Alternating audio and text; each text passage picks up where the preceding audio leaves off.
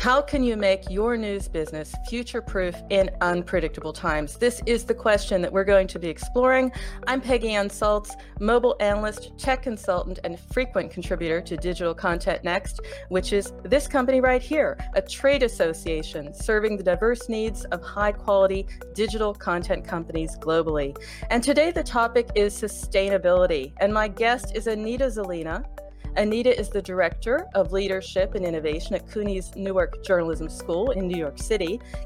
And this is where she runs all the executive education leadership initiatives that we will be talking about today. I'm excited to have Anita. Anita has had a change-making career in digital news that includes a decade as an editor and chief product officer at leading publishing groups in Germany, Austria, Switzerland, and here with us today. So it's great to have you here today on Digital Content Next, Anita. Great to have you. Welcome. Thanks so much for having me, Peggy.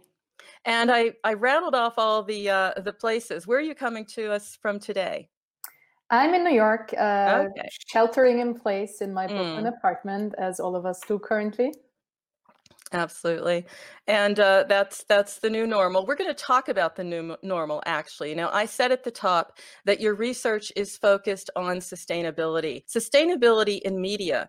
Is it an urgent goal that we have to do now, we have to focus on now, or is this something that's a stretch goal more for the future?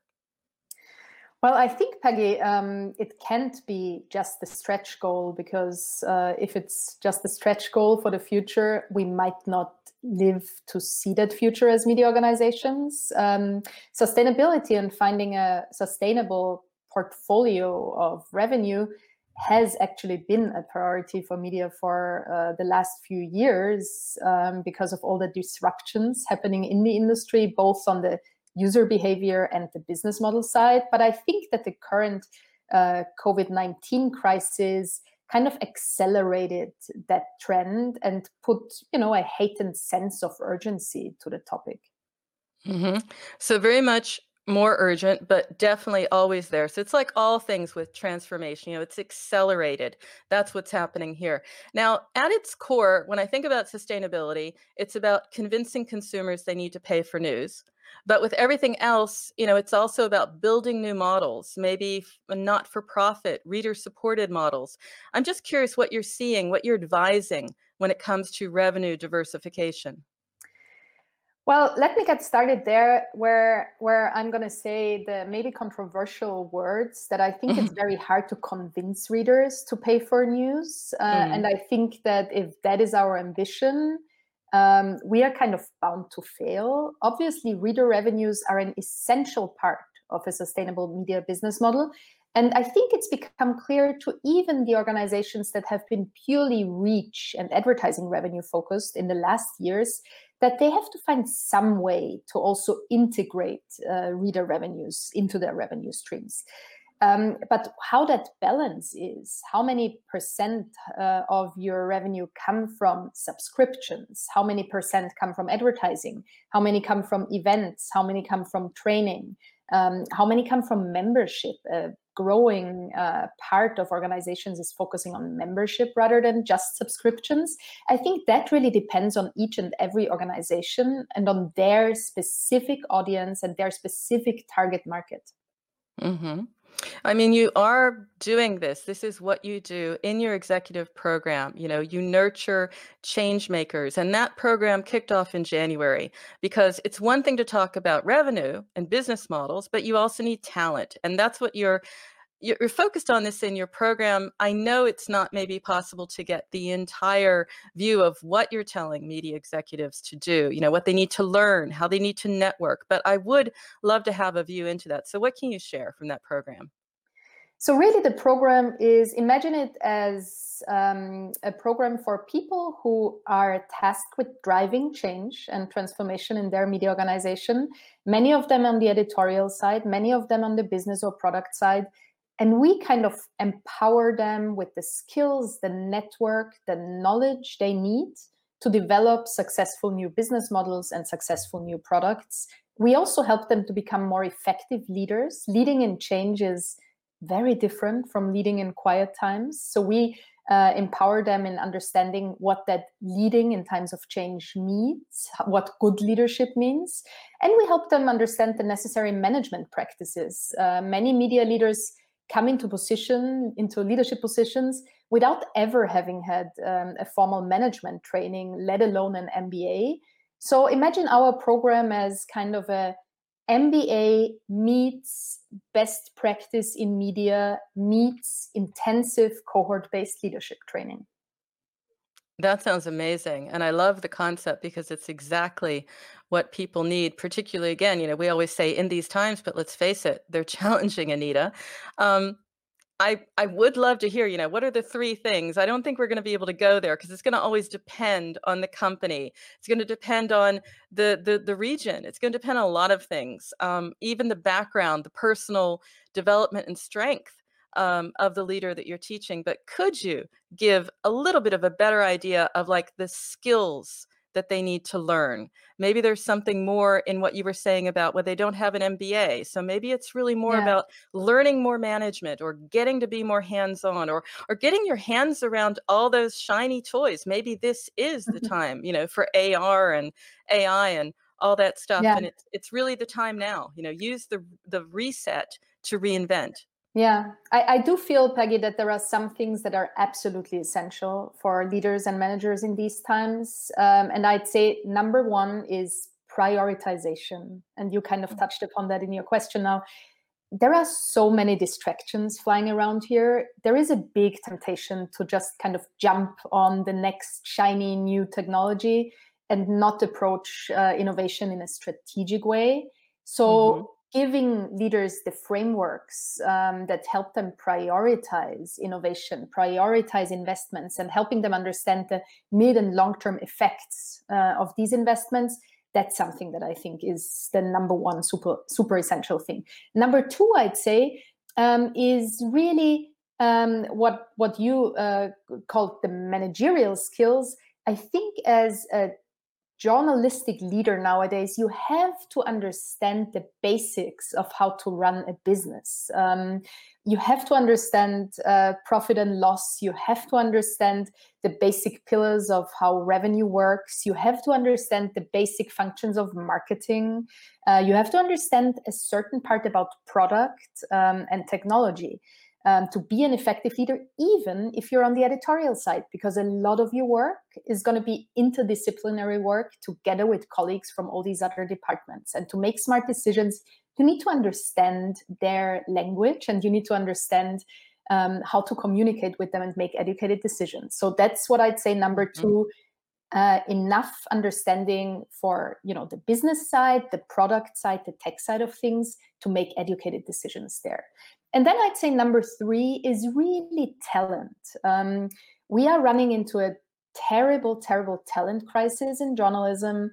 A lot of young people entering the profession nowadays, and especially the ones we need, the ones with technical skills, with digital storytelling skills, understanding subscriptions and monetization. They sometimes don't find a very hospitable industry.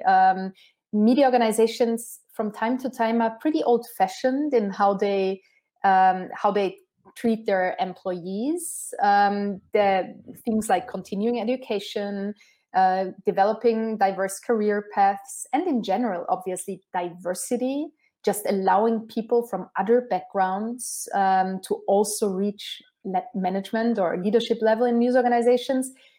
People, especially the ones called the millennials or whatever you want, but especially younger people kind of entering the first level of leadership at the moment, are pretty demanding in what they want to see from an organization that they want to work at. And part of that is they want to work at a place that allows them to have impact and allows them to be part of something meaningful.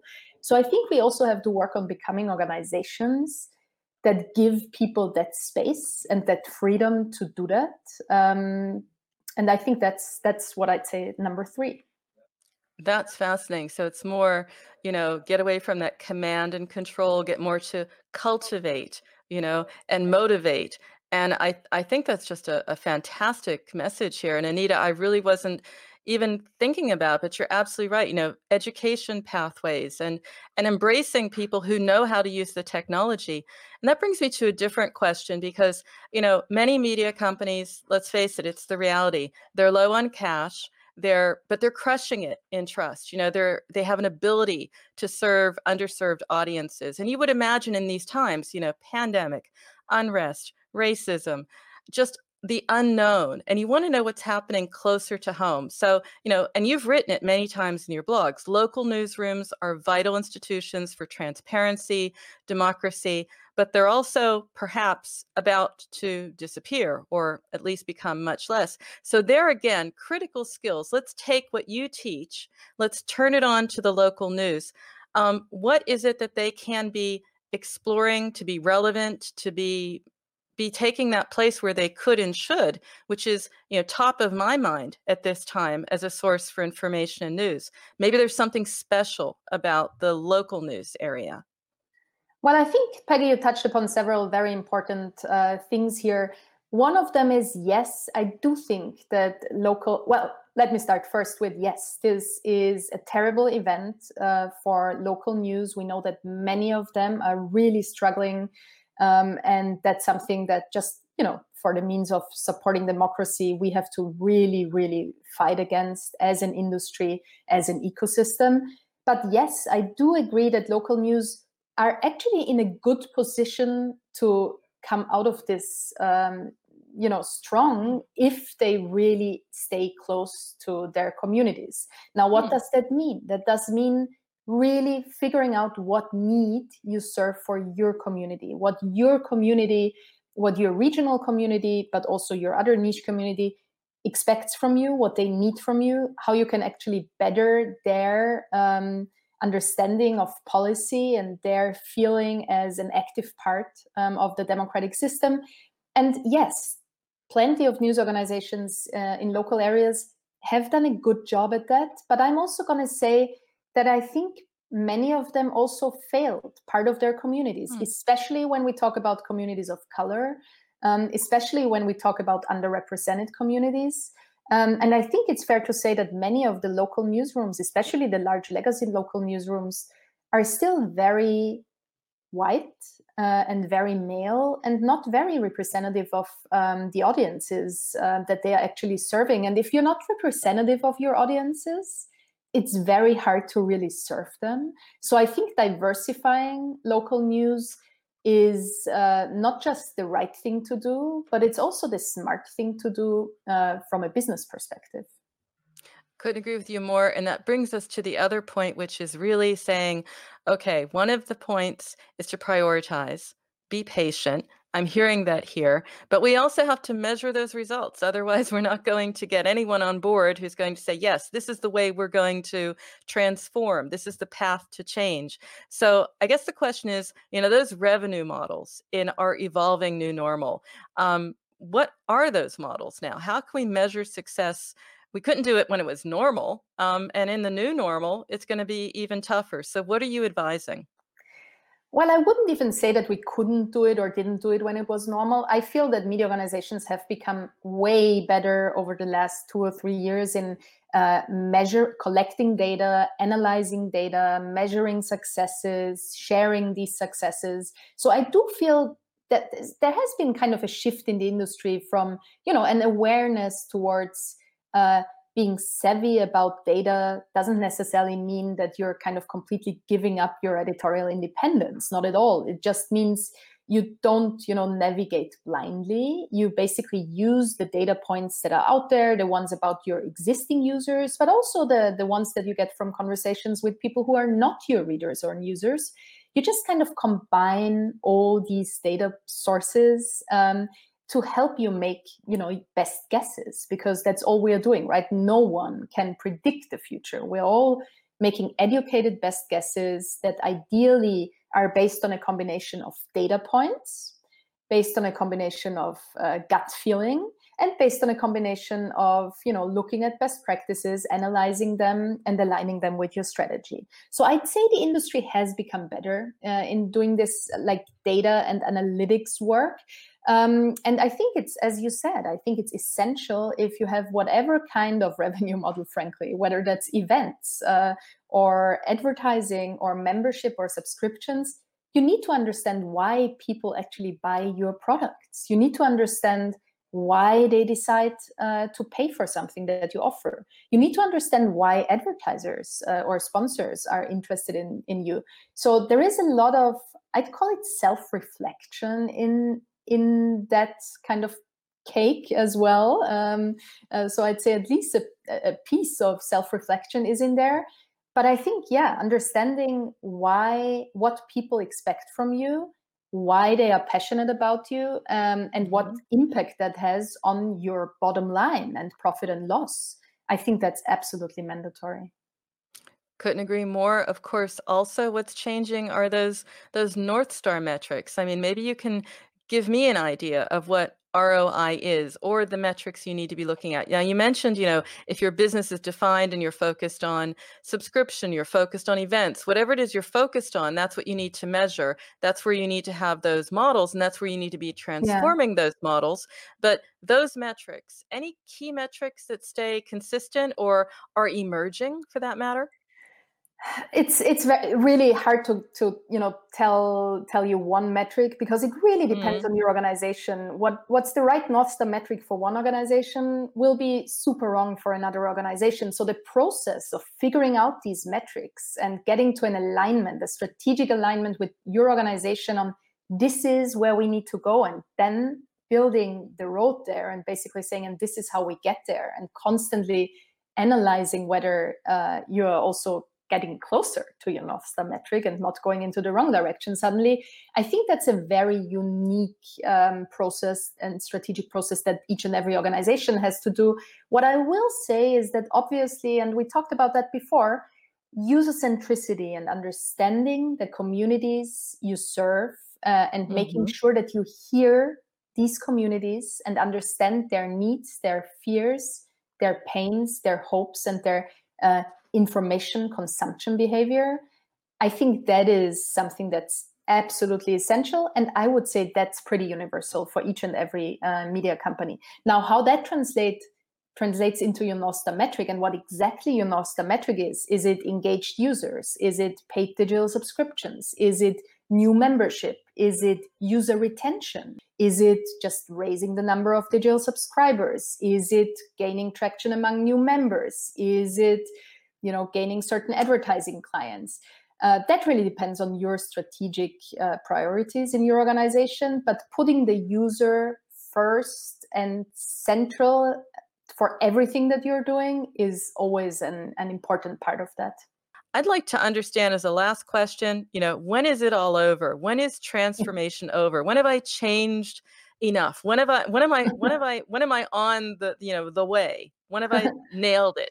That's a good question. And if I had to pick one question that I was asked most often in all my managerial roles, it's probably that. And it's a very understandable question, because let's not forget that change is a hard process. It's not easy. It's sometimes painful. It means questioning our behaviors and questioning our inherent assumptions and letting go of some of them. So it's not an easy process. So I understand the need and the hope in media organizations and from employees in media organizations to say, when is all this going to stop? And when are we kind of in, a quiet river again, and not in the crazy wild storm that we are in right now?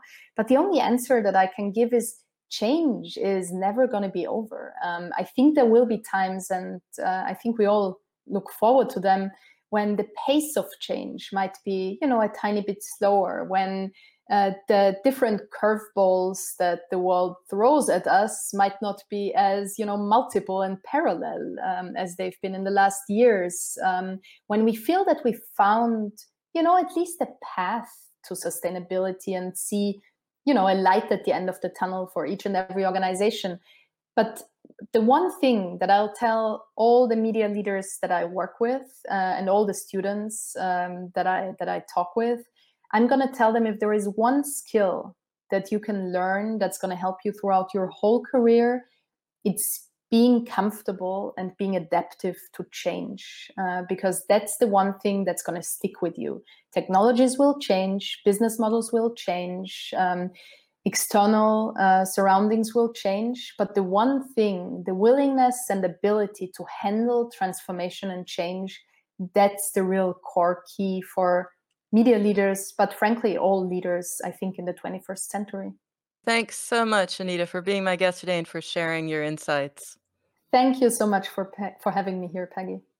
Thank you. And thank you, of course, for tuning in. And next in the series, we go virtually, of course, just virtually, to the Smithsonian Institute. We talk about virtual experience and real engagement. So that's next month. And of course, in the meantime, be sure to check out all the great content over at digitalcontentnext.org and join the conversation on Twitter at DCN.org. Keep well, and we'll see you soon.